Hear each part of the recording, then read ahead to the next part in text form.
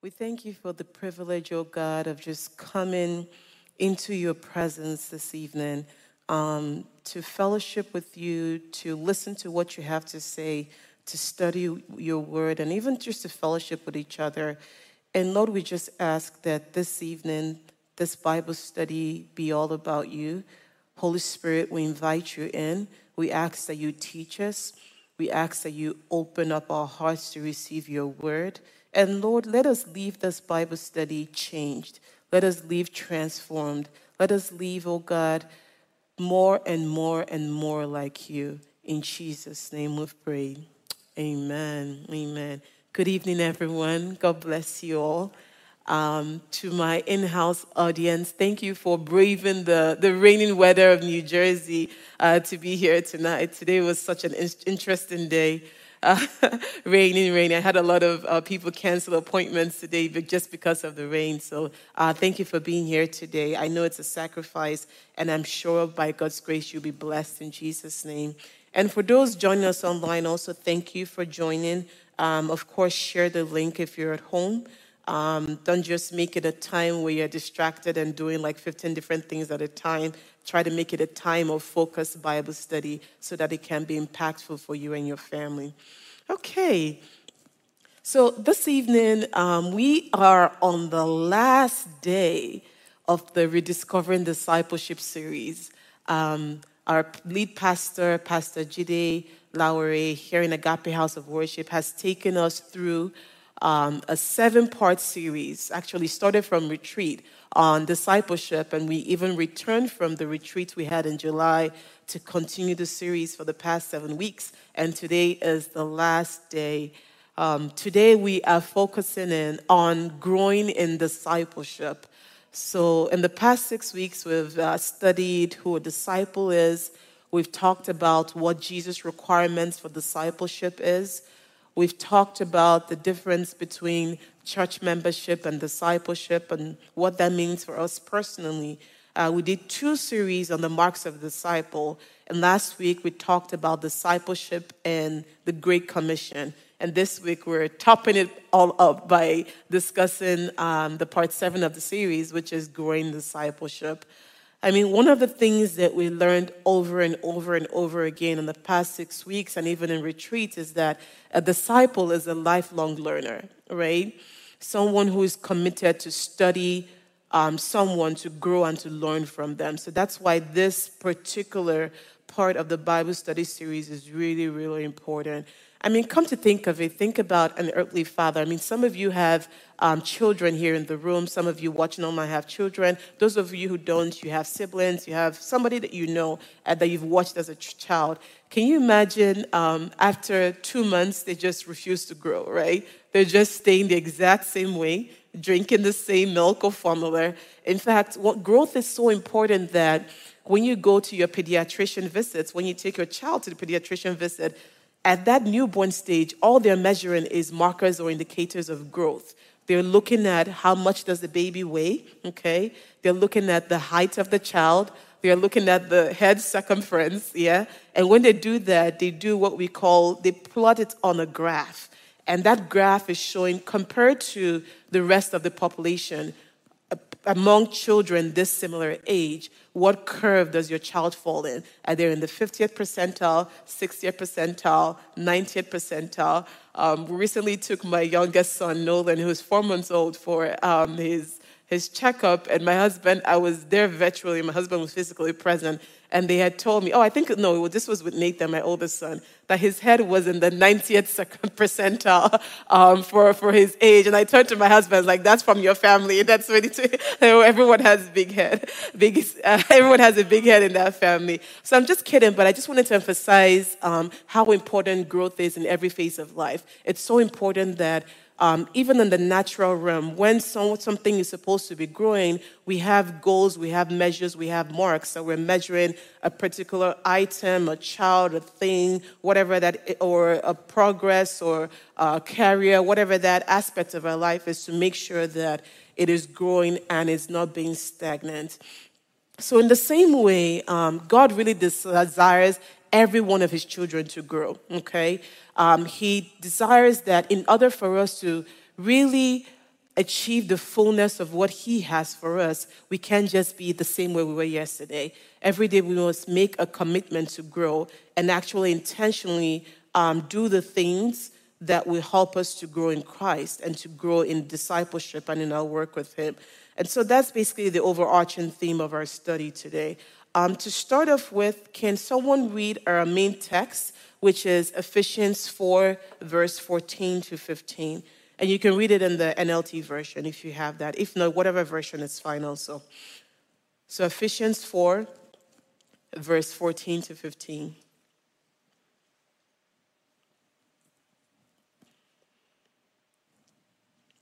Then we will no longer be immature like children. We won't be tossed and blown about by every wind of new teaching. We will not be influenced when people try to trick us with lies so clever they sound like truth. Instead, we will speak the truth in love, growing in every way more and more like Christ, who is the head of his body, the church. Amen. Thank you, Sister Tokes, for that reading. So, and we'll talk about benefits of growth or why it's so important to grow. But just from this scripture, you can see that what happens when you're immature, when you're not growing as a disciple, right? Anything, you're easily shaken. Any difficulty in your marriage, difficulty in your finances, any sudden loss of something that you didn't expect to lose, basically whatever curve life throws at you, what happens? You're tossed around like the wind. And only that, you're prone to not being able to decipher the truth. And when people come with lies, when people come with tricks, when the enemy comes with deception, you're more likely to fall because you were never grounded and rooted in the first place, because you have not committed to what we are supposed to commit to as a disciple, which is a life of long-term learning. So our goal in growing is we have to be more and more like Christ, who is the head of the body, the church. So I'll start off with a question before we talk a little bit more about growth and discipleship. So when we talk about growth in general, I use the example of my son at home. But what does growth mean to you? And you don't have to put a spiritual angle to it. It's okay if you do. But when you think about growth, what's the first thing that comes to your mind? Anybody? Thank you. You can go ahead, and then Pastor Hubie. I'm so sorry. I totally missed the first thing you said. Sorry. Do you mind repeating it for me? To have impartation for growth in God and such scriptures. Okay, perfect. Thank you. So he said, for those who didn't hear him, growth means to have impartation, you said, study scriptures and the word of the Lord. Awesome. So spiritual growth definitely involves all of that and some more. Pastor Hubie, you had something you wanted to say regarding growth? As it pertains to the physical body, physiologically, it's an indication or indicative of health, of a healthy body. Yeah, absolutely, yeah. So in every living thing should grow to continue to exist. That's a sign that something has life when it's growing. So thinking about so when you see people who are not growing, what happens? Their muscles begin to wither away. You see that, in fact, they become, if you've ever seen someone who's malnourished, you can see changes in their eyes. You can see sometimes distension in a very thin body. The way they think is different, all because they have stopped growing because their body doesn't necessarily have the requirements and the nutrients that they need to grow. So thank you for bringing that up in terms of what growth looks like in the physical. Any other person with a definition or an illustration to paint a picture of growth in our heads? What does growth mean to you?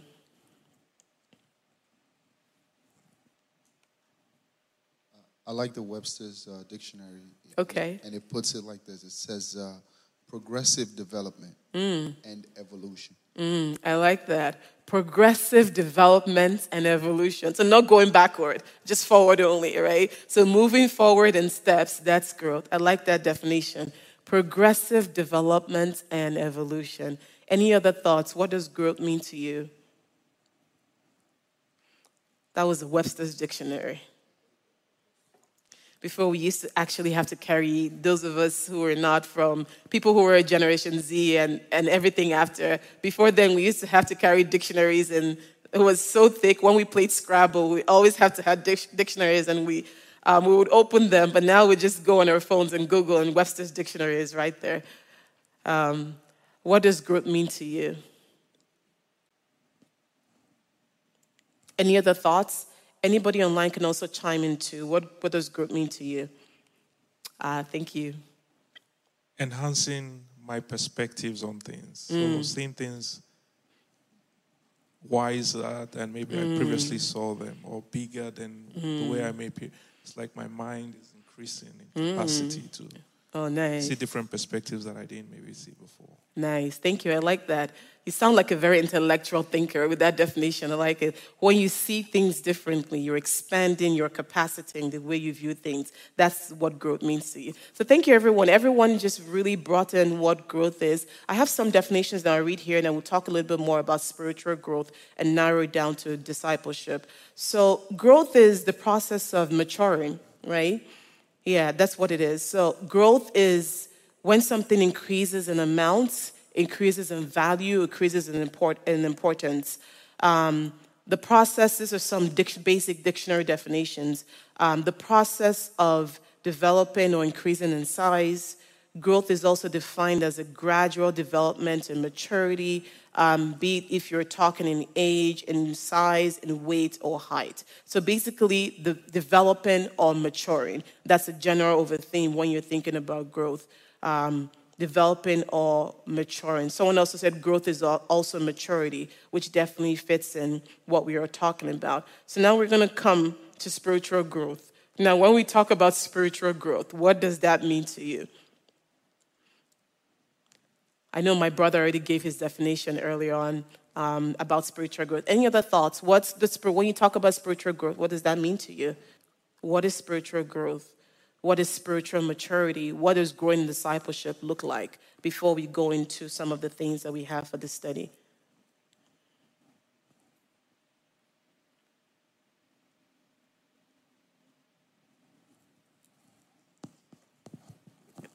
Apostle Paul. To me, growth means increase in the knowledge of God and His Word and our practice of it. Okay. Thank you, Pastor Paul. So increase in knowledge of God, His Word, and our practice of it. That's a very, very good definition. Any other thoughts? What does spiritual growth and maturity look like to you? Pastor Hubie looks like he's trying to say something and trying not to say something. Just let it out. That's okay. You want to see if somebody else speaks? Okay, that's fine. Dami, you can go ahead. To me, it means not having the same struggles that you used to have. Like if you struggled with, I don't know, anger, and you're still having the same level or the same issue, year after year. I think that's an example of not growing. So basically continuing to have the same. I'm not saying you can't have, like, I know people need, like, I guess, deliverance sometimes, and there may be some different thoughts on that, but I think just generally you shouldn't be having the same struggles continuously, hopefully. Thanks, Dami. Yeah, so Dami mentioned actually what is a very important indicator of growth. If you're not dealing with the same struggles or the same things you used to deal with before, you've matured, you've evolved, you developed. That's one of the good indicators of growth. So spiritual growth, actually, what everyone has said is correct, but a simple way to think about it is just becoming more and more like Jesus Christ, right? And that's literally all that is. 1 Corinthians 11, verse 1. You can quickly turn to it, but it's very short, so I can read it. Paul says there is, follow my example as I follow the example of Christ. And really, when we're talking about growing about discipleship, remember, we're all disciples of Christ, right? So our focus in growth or in discovering discipleship, growing discipleship, is really becoming more and more and more like Christ. And there are various ways to do this. There are various things that will help us grow. There are indicators of growth we will talk about shortly. But overall, growing discipleship is the daily, continuous, never stops, never pauses, always leaning into becoming more and more about God. And God will help us in Jesus' name. Amen. So why is growth important, right? You can say, oh, listen, Sister Norma, I gave my life to Jesus about 1 week ago. It's the best thing's ever happened to me. I'm just soaking it all in. but I just want to stay as I am for a second. Just give me a second. Let me just enjoy this moment in this place before you talk to me about anything else. Why do I have to grow? Why can't I just stay in a place where I just know Jesus and really accept all he's done for me and just love in him? Why do I need growth? Why do we need growth? Because sometimes growth stretches you, right? So everyone might not be so excited at the thought of growth. Growth will involve change in so many different levels. So everyone is not excited about the thought of growth. But why is growth so important to us? So Hebrews 5, verse 12 to 14. Can somebody read that if we have that? Anybody can read that. You have been believers so long now that you ought to be teaching others. Instead, you need someone to teach you again the basic things about God's word. You are like babies who need milk and cannot eat solid food. For someone who lives on milk is still an infant and doesn't know how to do what is right. Solid food is for those who are mature, who through training have the skill to recognize the difference between right and wrong. Thank you for that reading. So Paul here is rebuking the church who have refused to grow, right? Probably they had the same mindset that I had. Like, listen, you came here, you imparted so much wisdom, so much knowledge in us, and we're just good. Like, I'm content. Just leave me alone. And Paul is saying, I left you. You're in the same place where I left you 10 years ago when last I visited you. By now, you're supposed to be having fellowships in your home, encouraging each other, strengthening each other. I need to see your fruit. You're supposed to be world changers. But nothing has happened since the last time I left you. You're still drinking milk. I mean, milk is good, but meat is better. Sorry if we have vegetarians in here, but really, meat is way better than milk. My son is at the phase where he's transitioning from liking mostly milk to more solid food. And little babies at that age, once they taste solid food, they're really all about the solid food. Their palates can see that this is actually better. So Paul is saying, what is wrong with you? Why are you still drinking milk? Right? So growth is so important, not just because God commanded us to grow and to be fruitful and to multiply, but spiritual growth actually pleases God. Spiritual growth glorifies him. Spiritual growth is needed because it furthers the gospel and the kingdom of God. If we look at, I want us to quickly look at two scriptures, Colossians 1, verse 9 to 10. Someone can quickly read that, and John 15, verse 8. So Colossians 1, verse 9 to 10, and John 15, verse 8. And any translation is fine.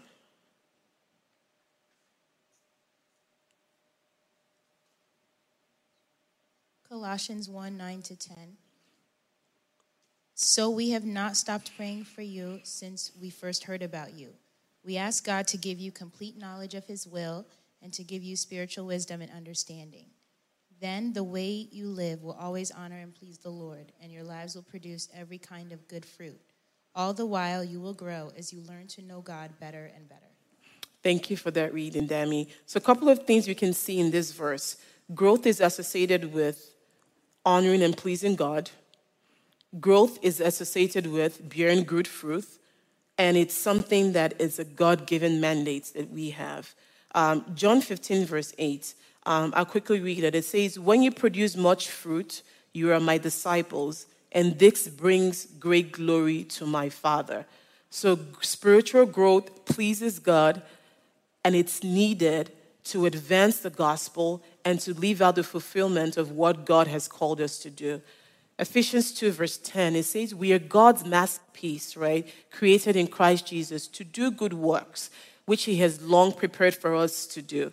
You can, if you think about as a parent, as a brother, as an elder brother, as an elder sister, you don't give a baby car keys to drive, no? Right, because you know that what they're going to do with those car keys is they're going to wreck your car, you're going to total your car, they might even be injured in the process themselves, and all the outcomes are just bad anyway. But you wait for them to mature, you wait for them to grow, you wait for them to prove to you that they know how to drive that car, and they are responsible enough to know what they should do when driving, such as not texting and driving, obeying the rules of the road, looking at both sides and everything they need to do. And it's similar when you think about things from the kingdom. There are things that cannot be released in our lives if we choose to stay at the same level that we were yesterday.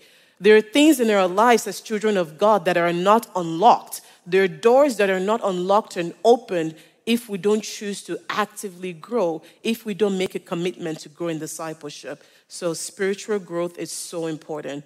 And something else about spiritual growth as we talk about growing discipleship, in the process of that, we recognize a complete dependence on God, and we learn to rely on Him and not ourselves. So as we grow and we mature in our relationship with Him, we realize how much we need Him. So again, like I said, growth is required to bear fruit. Growth pleases God. It glorifies Him. It furthers His kingdom and the gospel. Growth is needed to attain the full measure of our purpose on earth, and growth is needed to do good works. Amen. Amen. So, and if anybody has any questions about anything, in addition to me asking questions, feel free to raise up your hand if you have a question. And those online, feel free to tap your question in the chat. So we'll move on to the next section as we talk about growth and discipleship, growing in discipleship. How do we measure growth, right? How do I know that I'm not the same person I was yesterday? How do I know? I can say that I'm making a personal commitment to growing discipleship on a day-to-day basis, but what's the evidence of that? How do I hold myself accountable? How do I let people hold me accountable? So how do we measure growth? So active spiritual growth in discipleship is usually very, very visible. This is not one of those things that you say is just only between me and God, right? I know it's only God who can see the heart of a person and who really searches their hearts and knows their hearts within, but there are fruits and there are evidence of growth that everyone around you can see. People who come around you can see. There are several things that make this growth evident. So how do we know that we're growing? How can you tell, hey, you can tell your brother or sister, listen, I don't think you're growing. Let's do X, Y, Z. Like, what are some of the things that we look at? So I have some answers here. I have about, 4 answers here. But anyone thinking of anything, 5 answers here, other than what we have listed, and we'll go through the things we have listed in our handout shortly. So how do you know that you're growing? First of all, the question is, are you spiritually growing? Are you growing discipleship, or we're remaining stagnant? Or you're here so you can change your ways and make a commitment to grow and pursue growth. And that's totally fine if that's where you are. But if your answer is yes, that you're growing, or maybe I think I'm growing, I'm not sure, what's the evidence that you're growing? I think Dami had mentioned her own example when she said, when some things I used to do before, I used to react a certain way, I no longer do that, and that's a visible change that she noticed. Any other thoughts on how you know that you're actually growing?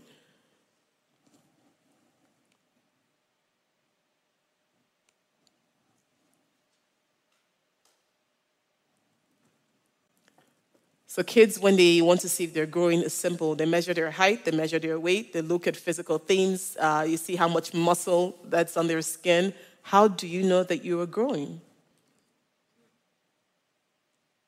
We never thought to measure our growth. You think it's only Jesus who cares about your growth. No, you need to measure your growth so you have an assessment of where you are. How do we measure growth? So I'll start from the first one I have here, and people can chime in as we go ahead. So it's self-awareness, right? So, and this is sort of alluding to what our sister had mentioned earlier on. So are you the same person that you were 2 years ago, a year ago? Are you the same person you were before you met Jesus? Or are you becoming more and more like Christ? So I know I'm growing if before I met Christ, or even after I met Christ initially, when someone cuffs me off on the highway, I might have a few not so pleasant words to say to that person. And now people can cut me off on the highway and it's like nothing ever happened. They can flip a finger at me and it's like nothing ever happened. I smile and look away, right? That's a sign of growth, right? I know I'm growing if someone can hurt me and my immediate reaction is not to give hurt back, right? It's not, oh, you came and you just hit me and my knee-jerk reaction is to just hit you back. That's not me anymore. So if you used to do that, you don't do that anymore. You know you're growing. So there are things you can check in yourself in the way you used to think, the things you used to do, how you used to react in situations you used to do before you never did anymore. That's a sign that in that aspect of your life, you are growing. And I'll come to the most important one as the third one. Some people are not great at looking at themselves and seeing their own traits and attributes, or the things that that they do, right? So that's why having here awareness from people close to you, from your spouse, from your family, from people who disciple you, from mentors, sometimes from your children, or anyone close to you, basically, they can notice some things about you and you're like, oh, wow, that's true. I'll give you my own my own self-reflective moments. So for the longest time, I always thought that I had similar personality traits as my mom. I don't know why I thought that. Maybe because I look a little bit like her, or people have always told me my whole life that I look like my mother. And then my husband one day told me, babe, I don't know what we were talking about, and somehow in between the conversation, he said, no, babe, you're similar more you're your own person, but you're similar more in person to your dad than your mom. I was taken aback. I was like, no, it can't be. I'm similar to my mom and we went on, we were arguing. That was like our argument for the night. We were back and forth. Like, no, what do you mean? I was like, I know you, babe. It's like, I know, but I know me before you knew me. So like, I'm right. Like I am more similar in personality to my mom, and he's insisting my dad. And so we're not getting anywhere with the argument. So my family has a group FaceTime thing. So it was like in the evening. It wasn't any acceptable time. But I click it anyway because I'm like, I have to resolve this issue. And I call everybody on FaceTime. Everyone answered but my dad. And I'm like, Mommy, I'm similar in personality to you, right? She was like, no, sweetheart, I don't think so. I was like, whoa. I asked my brother, who was also on the FaceTime video, Dave, are you serious? I'm not similar to mom than dad in personality traits. He's like, how can you even think that? You're way more similar to dad. I was so shocked. All my life, like when I talk about personality traits and in my family and who sort of I came or I'm closer to, I've always said it was my mom. But after everyone in my family said it was my dad and not my mom, I went back to do a little bit of self-reflection. I'm like, okay. I guess I just look like my mom, but in general, I'm more similar to my dad. I probably react the same way. I have the same kind of mannerisms, somewhat like more to my dad than my mom. So I use an example as how sometimes you go for years and years and years, decades, thinking a thing about yourself, and it takes someone who is super close to you, even if it's for 2 or 3 years, and they're really highlighting things you didn't really know about yourself. So definitely people close to you, mentors, family members, can definitely tell you if you have grown, especially in particular areas. One more from anybody in the audience or online before I move on with what we have in our handout. I have someone at the back who wants to say something. So I agree with a lot of the points you brought out. So for me, I think self-awareness is definitely number one. Mm-hmm. You have to be self-aware. And then also having the actual desire to want to know more and actually be like Christ. And then for many people, you may have the knowledge, but something that you brought out that was important was actually stretching yourself. Mm-hmm. That's the part where a lot of us struggle with. Yeah. But a scripture came to mind in Hebrews 6, verse 1, where it says, let us stop going over the basic teachings about Christ again and again. Mm-hmm. Let us go on instead and become mature in our understanding. So really pushing yourself. But I really feel like it first starts off with being self-aware, having the desire. Then you start stretching yourself, putting in the work. And like you said, you can actually ask people around you who are close. Yeah. They may tell you even without you asking, like, oh, I noticed you don't behave a certain way, you don't speak a certain way, you don't react a certain way. So those are the things that you could measure. Awesome. Thank you so much for that well-rounded answer. I'll read some of the comments and contributions that we have online. So Pastor Yewande says, when I'm able to forgive someone that hurts me, no matter the severity of the offense, that's so important in growth. We did a series recently on forgiveness. Someone else said, our actions, thought process, relationship or intimacy with Christ and our service, all these things in some way also show growth. Sister Tommy, increase in desire for God and the things of God can be a marker for spiritual growth. And Brother Tunde said, are we bearing the fruits of the Spirit? Love, joy, peace, patience, kindness, generosity, faithfulness, gentleness, and self-control. That's so important. That's actually my fourth and my most important one. I said response to situations also. I sort of explained that already as we went on. So we'll just move on to the fruits of the Spirit, which is so important. So Galatians 5, verse 22 to 23. Can someone read that for us, please? The fruits of the Spirit.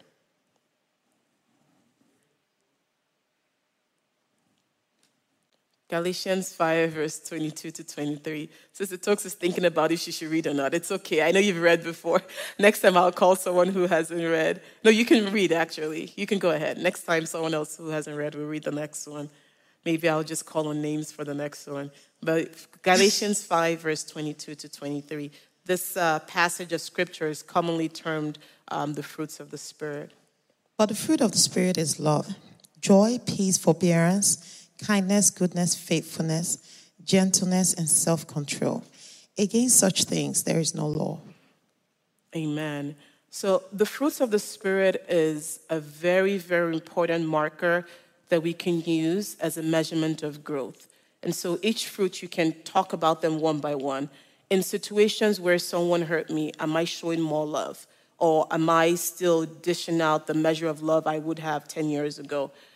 Is there more joy in my life? Am I more joyful despite situations where 10 years ago it would have caused me to be depressed? But instead, did I respond with a joy that knows no bounds? Do I have peace? Does peace exist more in my life? Am I more patient? You might not be able to answer if you're more patient, but ask someone around you, ask your spouse if you're married. They will tell you if you're really more patient. Are you more kind, right? Especially to people who don't deserve it. Are you more generous? Have you grown in generosity? Have you grown in your faithfulness and stewarding that has been assigned to you? Have you grown in your gentleness? Have you grown in your ability to exercise self-control? All these fruits of the Spirit are all things we can use as measures or indicators of growth. Amen. And then John 13, verse 34. I'll quickly read it if I get there first. If not, somebody else can read it, and then we'll move on to the core part of the study today. John 13, verse 34. So I'll read it quickly. So now I am giving you a new commandment. Love each other just as I have loved you. You should love each other. Your love for one another will prove to the world that you are my disciples. And I put that scripture here in concordance to talking about the fruits of the Spirit. Like the more, when you're able to show love for your fellow brother and sister, even in ways that makes no sense, when you grow in your ability to do so, that's a measure, that's a fruit that you're growing. And if you think about a sign that a tree is growing, right? If you think in the natural, is when it's producing fruit. When a tree that's supposed to produce fruit is not producing fruit, what do you think about that tree? That tree is withering, that tree is dying. So an evidence in our life as Christians, as disciples of Christ, that we are growing is if we are producing fruit and more and more and more fruit, okay? Another one I have here is you make better choices, right? So the more you grow, the closer your alignments between God's will and what you actually naturally desire for. So your taste and your appetite changes when you grow. When you grow in discipleship, your things you pray about begins to change. You are now begin to be concerned about praying more so the will of the Father than anything else, right? And then you begin to make better choices in general. Colossians 3, verse 1 to 2. You can read it later in the interest of time. And the final thing I have here is our willingness to live for the audience of one. And I put it down in a dramatic form, but the simpleness behind that is basically to say our willingness to follow and obey Christ at any cost, right? So not only when it's convenient, right? Jesus says in John 14, verse 15, if you love me, you will keep my commandments. So one of the natural expectations and one of the natural things you see in a Christian that is committed to discipleship is that they are faithful to obey the commands of God, not just out of duty, but more so as a response because of our love for him. So our obedience results from what Jesus has done for us and because of our love for him. And so our willingness to obey him despite any cost is something that you see in a mature Christian or a Christian that is growing in discipleship. Amen. Okay. So we have about 25 minutes left, which is good enough. So we're going to go through requirements to grow in discipleship. So our main text is growing discipleship. We're going to go through these requirements are not all inclusive of itself. Those are just some of the ones that I have listed down here. And if we come up with some more, even as we discuss this part of the text, that's good. But just as basic ones are a good, real foundation to start off with. So the first thing is the commitment to grow, right? Growth is not something that happens unintentionally. Growth in discipleship happens because you've decided and you've made a commitment that I need to grow. I honor God when I grow.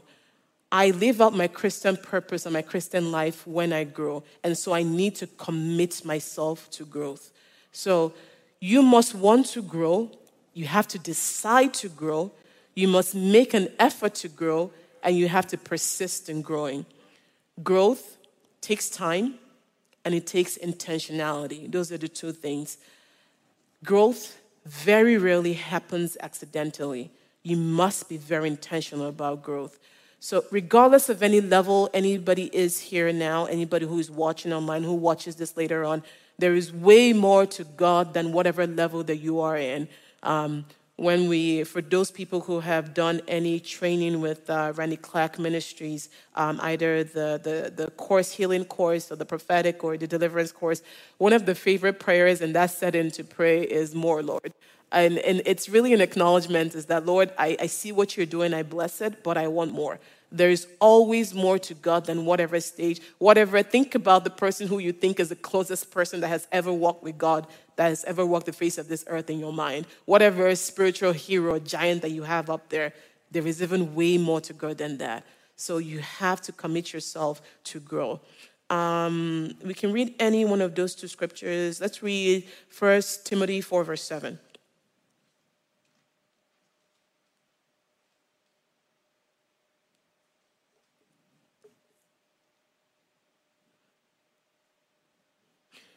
So I'll read it. No, my sister here is going to read it. Right here. There you go. 1 Timothy 4, verse 7. Yes. Do not waste time arguing over godless ideas and old wives' tales. Instead, train yourself to be godly. Thank you. Yeah. So this scripture points out that there's some work on your part to do, right? In terms of being godly. It's not just a one-time, I accepted Jesus into my life. I wake up in the morning, I read my Bible, automatically godliness will fall on me. No. There is some training you have to do. There is some commitment you have to do to desire to grow in discipleship. Okay. So we'll move on in the interest of time. So communion with God.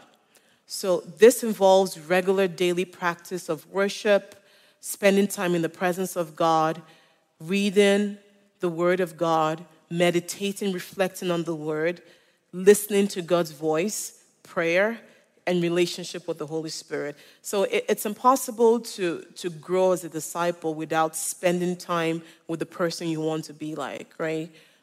If you think about whatever best friend that you have, your closest friend, your spouse, your significant other, your parent, your sibling, you know them more when you spend time with them. It's just as simple as that, right? You become more like them, actually, when you spend time with them. If you notice, you begin to sound like them. You use the same slangs.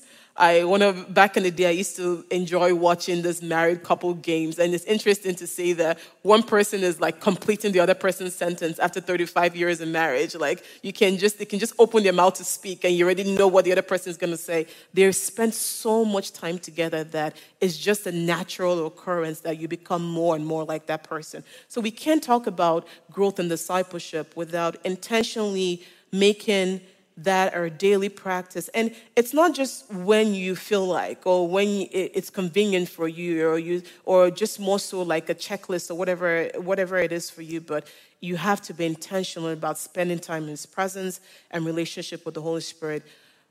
Luke 5 verse 16, and I'll read it quickly. It says, "But Jesus often withdrew to lonely places and prayed."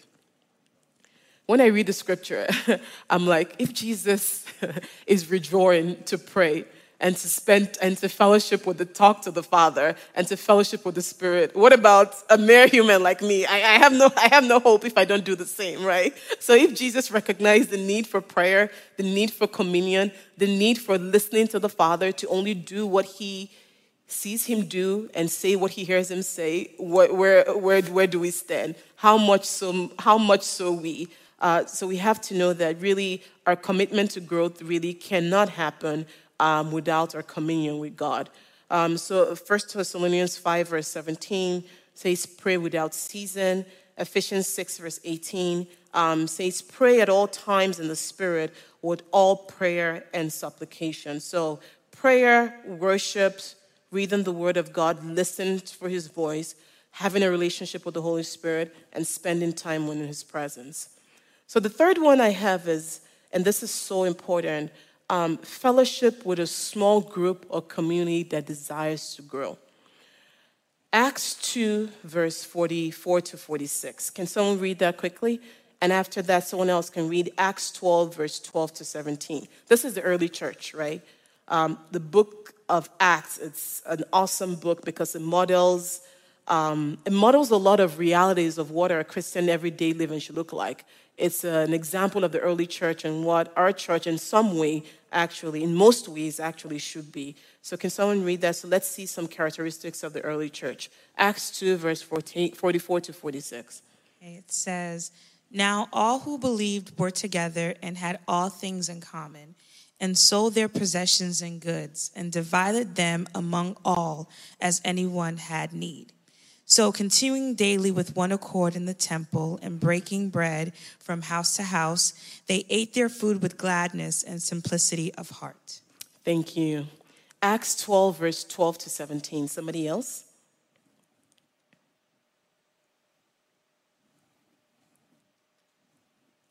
Acts 12, verse 12 to 17. Who hasn't read? Deborah. She's over there. You can give her the mic.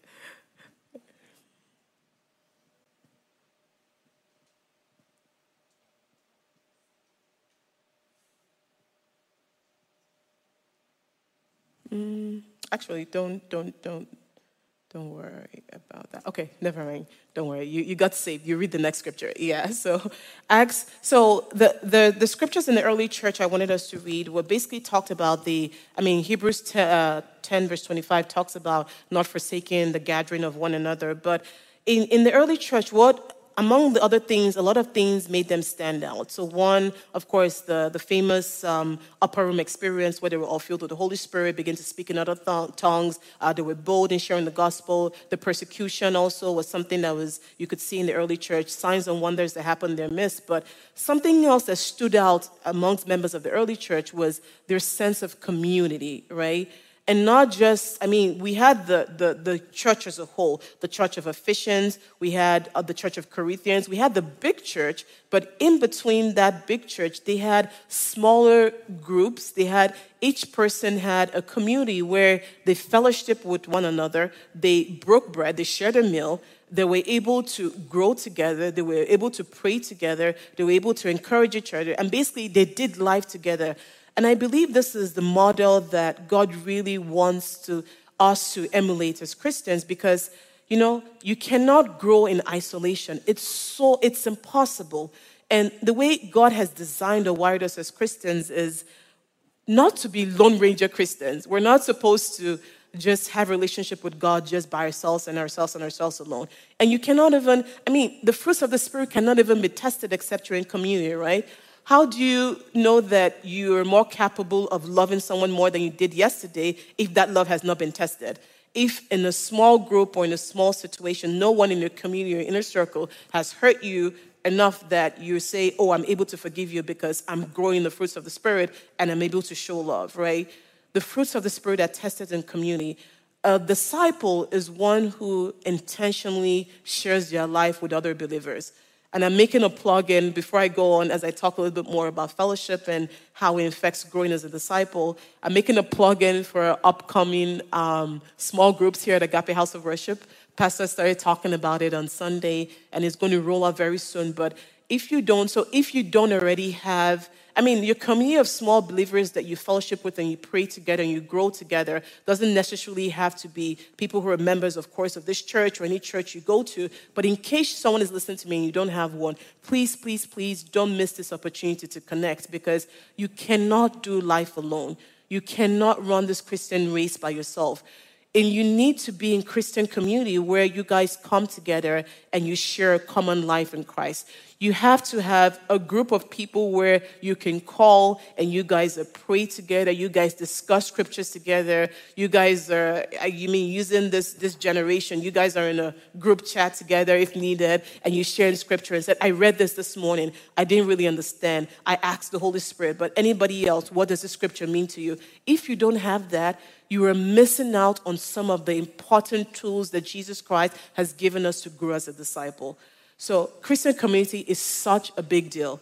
It's important for happiness, it's important for growth, and it really, I don't think, is an optional part of Christian life. Everyone must have a Christian community. Christian community moves us beyond the isolation of our private lives and superficial social contacts that we might have even in whatever settings that we've been, and instead we focus on relationship with each other to grow and to mature each other to be more and more like Christ. So when we're in close relationships with other believers, we have people who will pray with us, we have people who support us, we have people who encourage us. We have people who exalt us. We have people that would serve alongside with us. We have people who can minister to us, they can minister back to us. And I know that a lot of people have been hurt in such Christian relationships in the past, but being the abuse of something is not a good reason not to reap the benefits of that thing, right? So it's totally worth it to give this another try and find a community. And if you don't have one already, and even if you have one, please make sure you connect to what is going on. The resources, Agape House of Worship will be launching out, talking about Christian community. You need to do life with other believers. I can't emphasize this enough. And I have some of the benefits of Christian community I wrote down here. So Christian community is a way to see Christ in other people. It provides a source of accountability and guidance, okay? And also, even if you think about things like evangelism or whatever service, it explodes with community, right? It's contagious when you have a group of people coming together.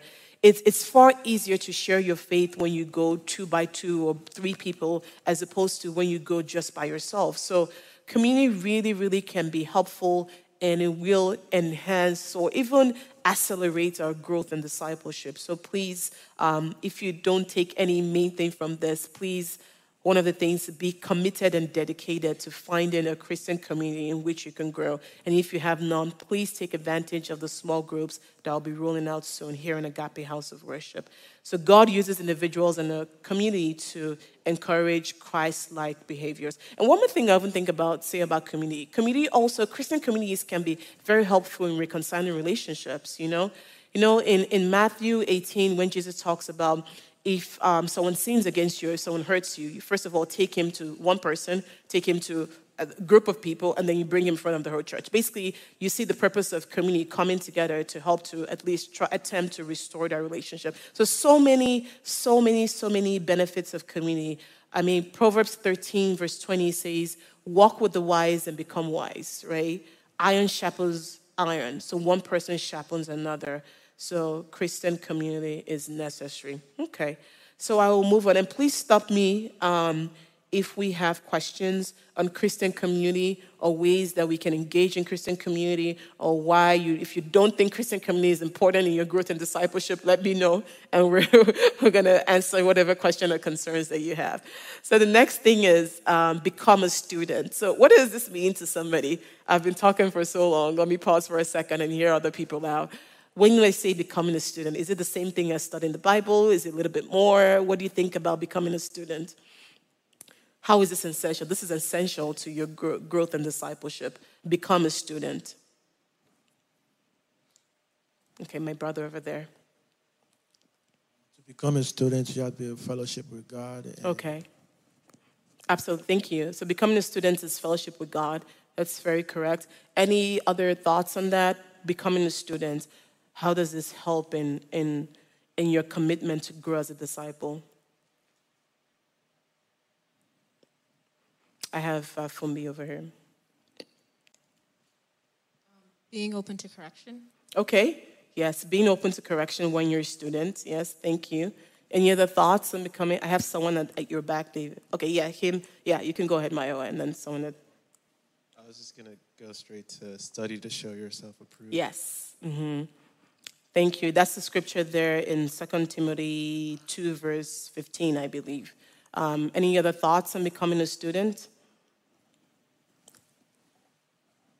Submitting yourself or willingly learning, I guess. Okay, willingly learning, yes. Yes, thank you. I mean, so think about someone who newly ventures into a new field, like someone who is diving into real estate or trading or something to do with whatever is important to us. I use money examples because money happens to be very important to a lot of people here, including me. So think about someone who is diving into real estate and is planning to invest a huge sum of money. Do you think they just wake up one morning and just write a check and just go into real estate and that's it? No, they spend hours and hours doing what? Studying. What are they doing? They're researching.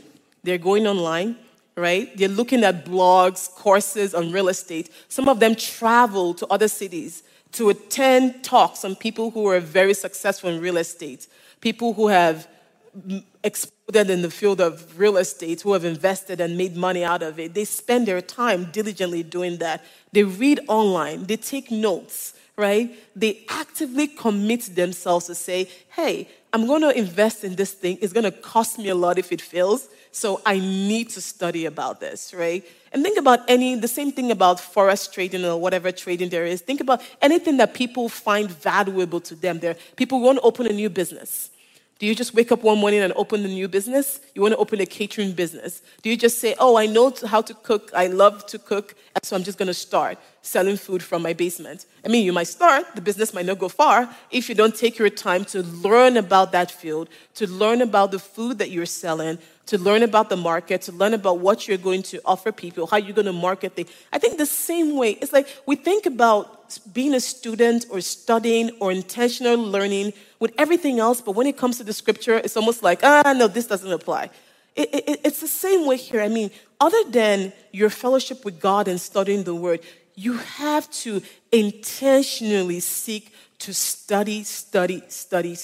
And when I don't just mean your personal time is great. It's one of the most important things. I have said that earlier on. But take classes, right? Take courses.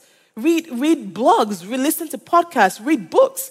You say, oh, I don't have time to read. I don't like to read. There are audiobooks now. There's no excuse. Everyone likes to either read or listen to something or watch something. Like, other than the Sunday time you spend on Sunday here in church, watch other sermons, listen to other Bible. Make sure you're part of Bible study.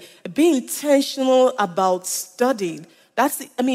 People used to say experience is the best teacher. That is so far from the truth. Well, I personally think the Holy Spirit is the best teacher. But other than the Holy Spirit, you can actually learn from other people's experiences. When you don't do that, what happens is that you limit your idea or your thinking of God to what you have experienced about him alone, as opposed to knowing that God is beyond what I have experienced.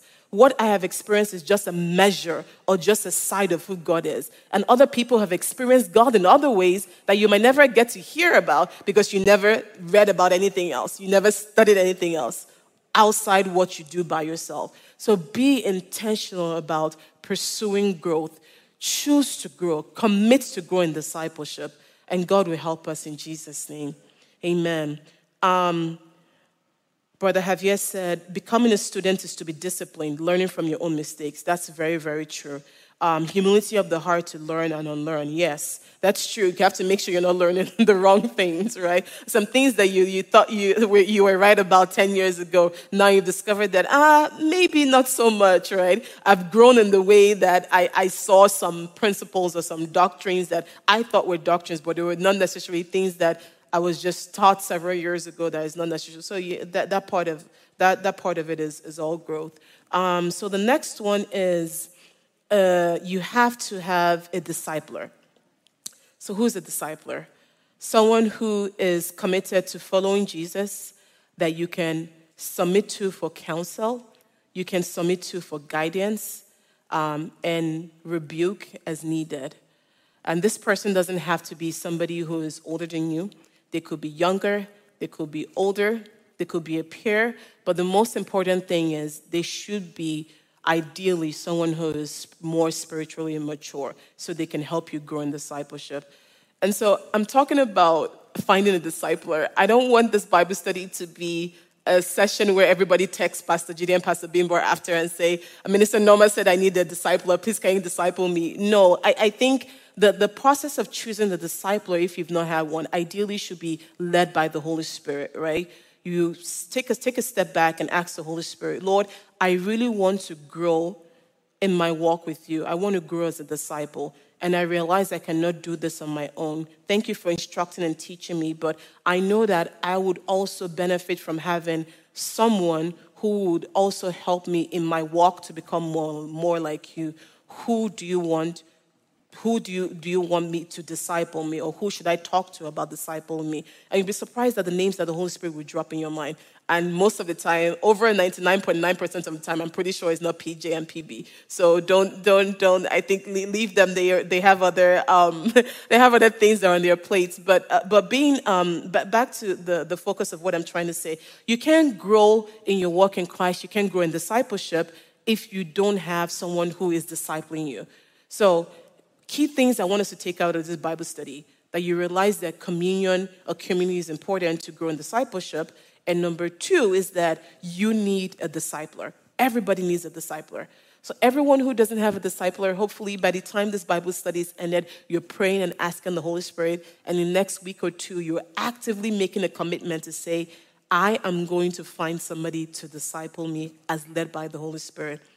Proverbs 11 verse 14 says, when there is no counsel, the people fall, but in the multitude of counselors, there is safety. One of the things that the discipler helps to do by the help of the Holy Spirit is to advise, to counsel. They can rebuke you also from a place of love. A discipler is someone that gives information and encouragement. They have a listening ear. They have advice. They can give accountability.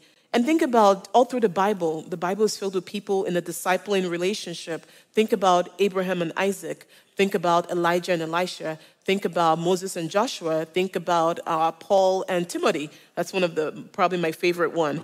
Think about Jacob and Joseph even, right? So all these examples of people who you can see that they developed spiritual maturity because they had a discipler. So a discipler will also help in establishing and achieving goals. Okay. So let me ask a quick question before I move on. Is there anyone who has struggled in a disciplee relationship, or anybody who is hesitant about finding a discipler to help them grow in discipleship? And if yes, why? You don't have to share your personal experience if you don't want to. You can say, so a friend, and that's okay too. That's what we do now. When you want to talk about yourself, but you don't want to share you don't want to feel like you're sharing too much. So you say a friend of mine or a cousin of mine, that's totally okay too. But I want to get some thoughts. Why is it that everybody, I don't think anybody doubts the benefits of having a discipler. So why is it that everyone is not being discipled by someone? What's the resistance? What's the hindrance? What's stopping us? Is it that we don't want to be vulnerable? Is it that I need some answers? I want to hear some thoughts. So what are some of the things that you feel it's hindering people from being discipled? Okay. Basically, people are afraid. People are afraid? Okay. To make the new steps. Sorry, I didn't hear the last part. They're afraid Afraid to make steps. To make some steps, to make mistakes, to make new steps. Okay, yeah. Yeah, the process of committing yourself to someone to disciple you definitely requires a lot of vulnerability. So a lot of people are not really wanting yet to open or to share that part of their lives with other people, I guess. Okay, so Sister Cassandra, what else do you think? I think some people might be hesitant to reach out to get a discipler because they may think that the person might be too busy or may not be able to give them as much attention. I think that, or maybe even if they try to do it and they notice that, okay, this person really, like, they have too much on their plate and they're not able to make enough time for me. Yeah. So that might be something that hinders them from reaching out to that person again, or to even reach out in general to anybody. Yeah. Thanks, sis, for sharing that. And I mean, that's not uncommon, but that's not something that should stop or hinder anyone. I mean, the discipleship literally is a lifelong journey. So they might have a season where at some point in time, they're not able to devote as much time to you but if you know their heart is in the right place, they're committed to that, definitely at some point, I'm sure usually the person will get back to you and put you and have like a structured program or a plan to which they commit to discipling you as the Spirit leads. But also, that shouldn't stop you from even reaching out to other people. People have different disciplers for different seasons, you know. At this stage in your life is this person. At this stage in your life is this other person. And multiple disciplers are welcome. There is no cheating in discipleship, right? You don't feel like because you have discipler here and discipler here and they're friends, you don't want them to know about it and talk to each other. That's totally okay in the kingdom of God when it comes to discipleship, not in marriage. Yes, my sister here said I think, does someone have the mic by? Yeah, okay. No, my sister here raised her hand. For me, I think it's two things. Number one is the actual commitment, like you said, to discipleship. Yeah. A lot of us are not really. We're not ready yet. Like when you talk to someone, they're like, yeah, let's do it. And now they start calling you for Bible study, let's pray, let's do it. You're like, oh. You're like, this is what it entails? No. It's a little bit much. And so it's really getting to that point. Yeah. Now, decide. And then the other thing is, when maybe you decide that, okay, you want to have a discipler, and you start to get to know the discipler, and you obviously start to observe them and their weaknesses as well. And now you're not sure, is this person right to disciple me? You know, like, and then you're like, maybe I should just go on my own, because you start seeing the person's issues as well. So I think... Well, that's an interesting. The third one you said is interesting. So when you begin to see your discipler's flaws, right? But I think understanding or knowing that a discipler is not supposed to be perfect. Nobody is. Only Jesus is. So it's not necessarily, you're not looking for a discipler who is Jesus. You already have the Holy Spirit who is doing that, who is perfect. You're looking for someone who will walk the journey physically on this earth with you. And I know the vulnerability, I feel like, is scary for a lot of people, but the reward is definitely worth it. But like we said in the beginning, before you get to any of the steps, you have to make the commitment to say, I need to grow in discipleship. And when you have the commitment, part of what the discipler is doing, so you're saying, oh, but we're praying on the phone twice a week already. Why do you want to add a third week? I mean, if it's needed for your growth, maybe you're struggling in your prayer life at that time. Part of your discipler's role is to encourage you and cheer you on, even though you don't physically feel like doing it. And that's how you grow. Well, thanks for sharing. We're going to move on in the interest of time. It's already 8:16. So the sixth thing I have here is disciples someone else, right? Okay, yes. So I will get to that in a second. Okay, so is discipler the same as a mentor? And what are the examples of things that disciples and disciples should do? Brother Javier says, people are hindered due to their doubt they will have in their discipler and their knowledge of the word. A discipler perhaps should have scripture ready available so that to minimize doubt. That sort of links to the last thing what you're saying. I'll come to Brother Javier's comment in a second. But I'll answer Tommy's question. So a discipler is similar to a Christian mentor, but it's not the same.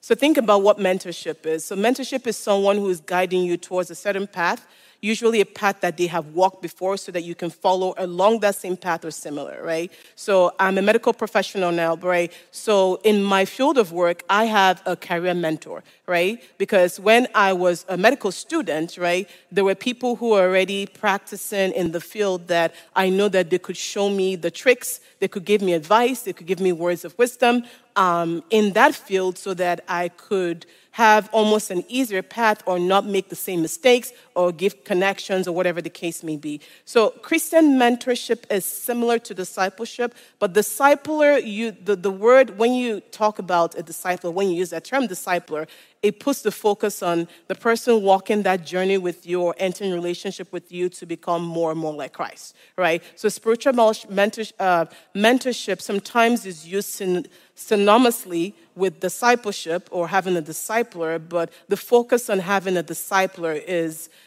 someone walking life's journey with you to help you mature or growing to be more like Christ. And meanwhile, mentorship can come in different ways. Like your mentor can be your financial mentor, career mentor. It could be a mentor for business. It could be a mentor for investment or mentor, whatever case may be. Or a mentor can cover other aspects of life with you that has nothing to do with discipleship. So that's sort of the big difference. Examples of things that disciplers and disciples do. So every case is different. I think one part, when people come to me and ask me to disciple them, one of the first things I do is sit down with them, right? So other than the part where you pray, spend time in prayer and ask the Holy Spirit, but you sit down with them and set goals, right? You say, so from this relationship, what are some of the things that we feel like we need to work on, or some of the things in your life that you think you need to grow? Or how can I help you? Or how can me being in a relationship with you help you grow in what areas? What areas have you identified or people identified that you need to grow in? Is it accountability? Is it your prayer life? Is it studying the scripture? Is it fellowship with God? And you set goals with them. Some people pray together. Some people read and study books together. Some people attend conferences together. Some people meet frequently and catch up with what's going on with issues and advise. And they offer advice, counsel, wisdom, things like that. But there is no set book. It depends on the individual discipler and disciplee relation, discipler and the person being discipled relationship. There you go. Okay. It might be to talk as fast as I can because time is up. I'm like twisting my words. And lastly, to Brother Javier's point, people have been hindered due to their doubt and their disciple and the knowledge of the word. So like I said, and also this brings me to my next point. So to be a discipler, you don't have to be perfect, right?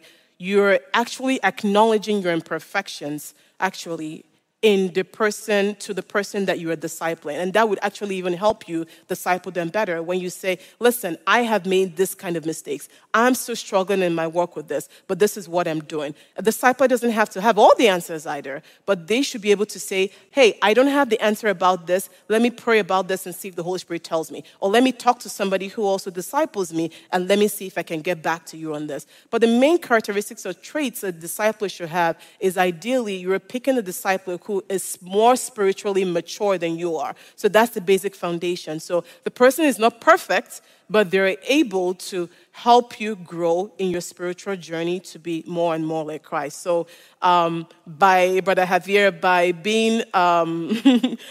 being more spiritual mature than you, ideally they should have at least a better knowledge of the word than you do to be able to disciple you. So your comment is funny, but also well noted. Thank you for that contribution.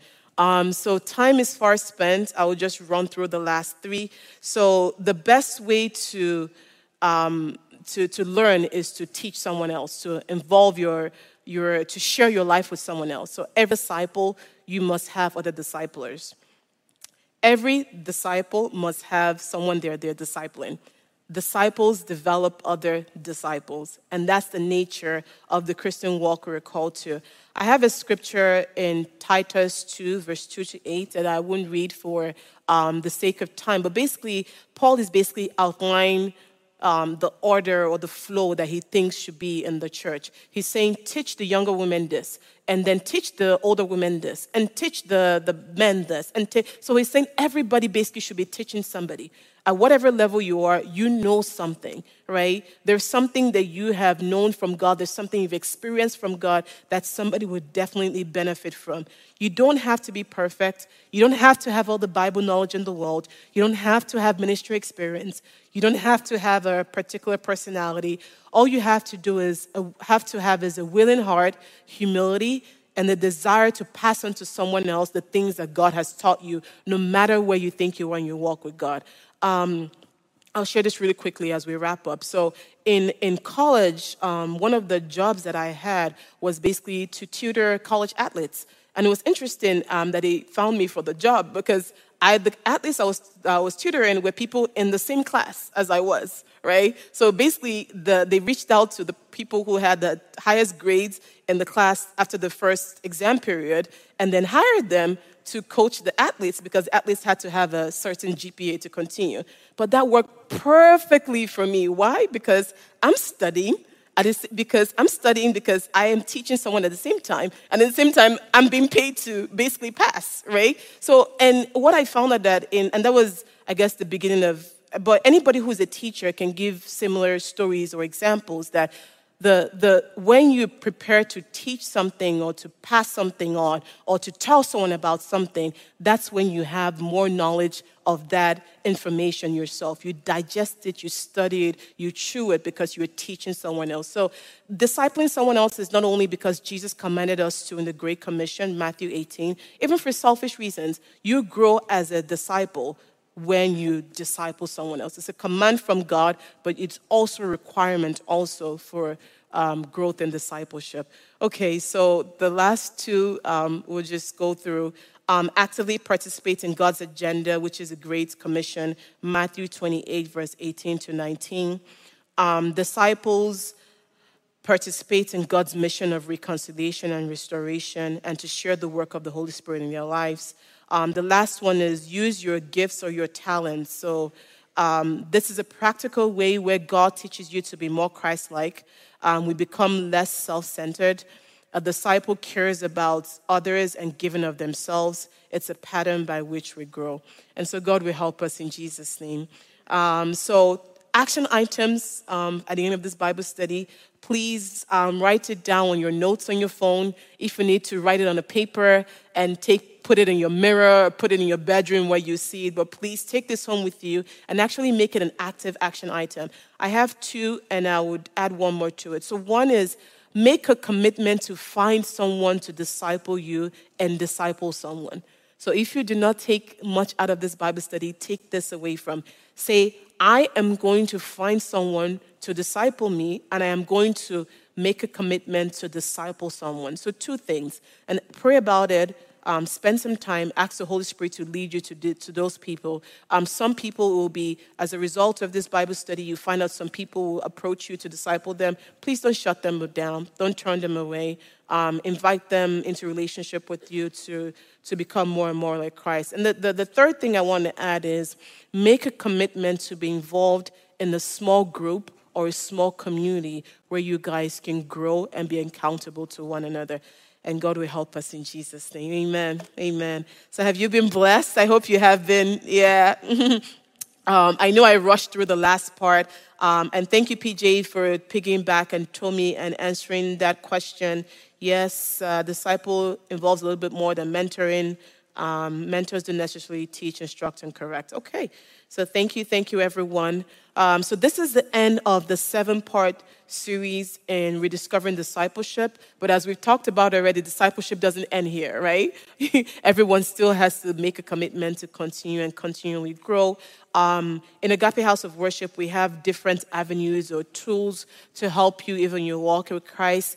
If you feel like you're not sure what avenue or tool will be useful to you, you're not sure what next step to take, please find any of the ministers, any of the ministry leaders. They can point you in the right direction. If you're watching online now or much later on, please email info@agapehousenj.org and somebody will reach out to you and point you in the right direction. Okay.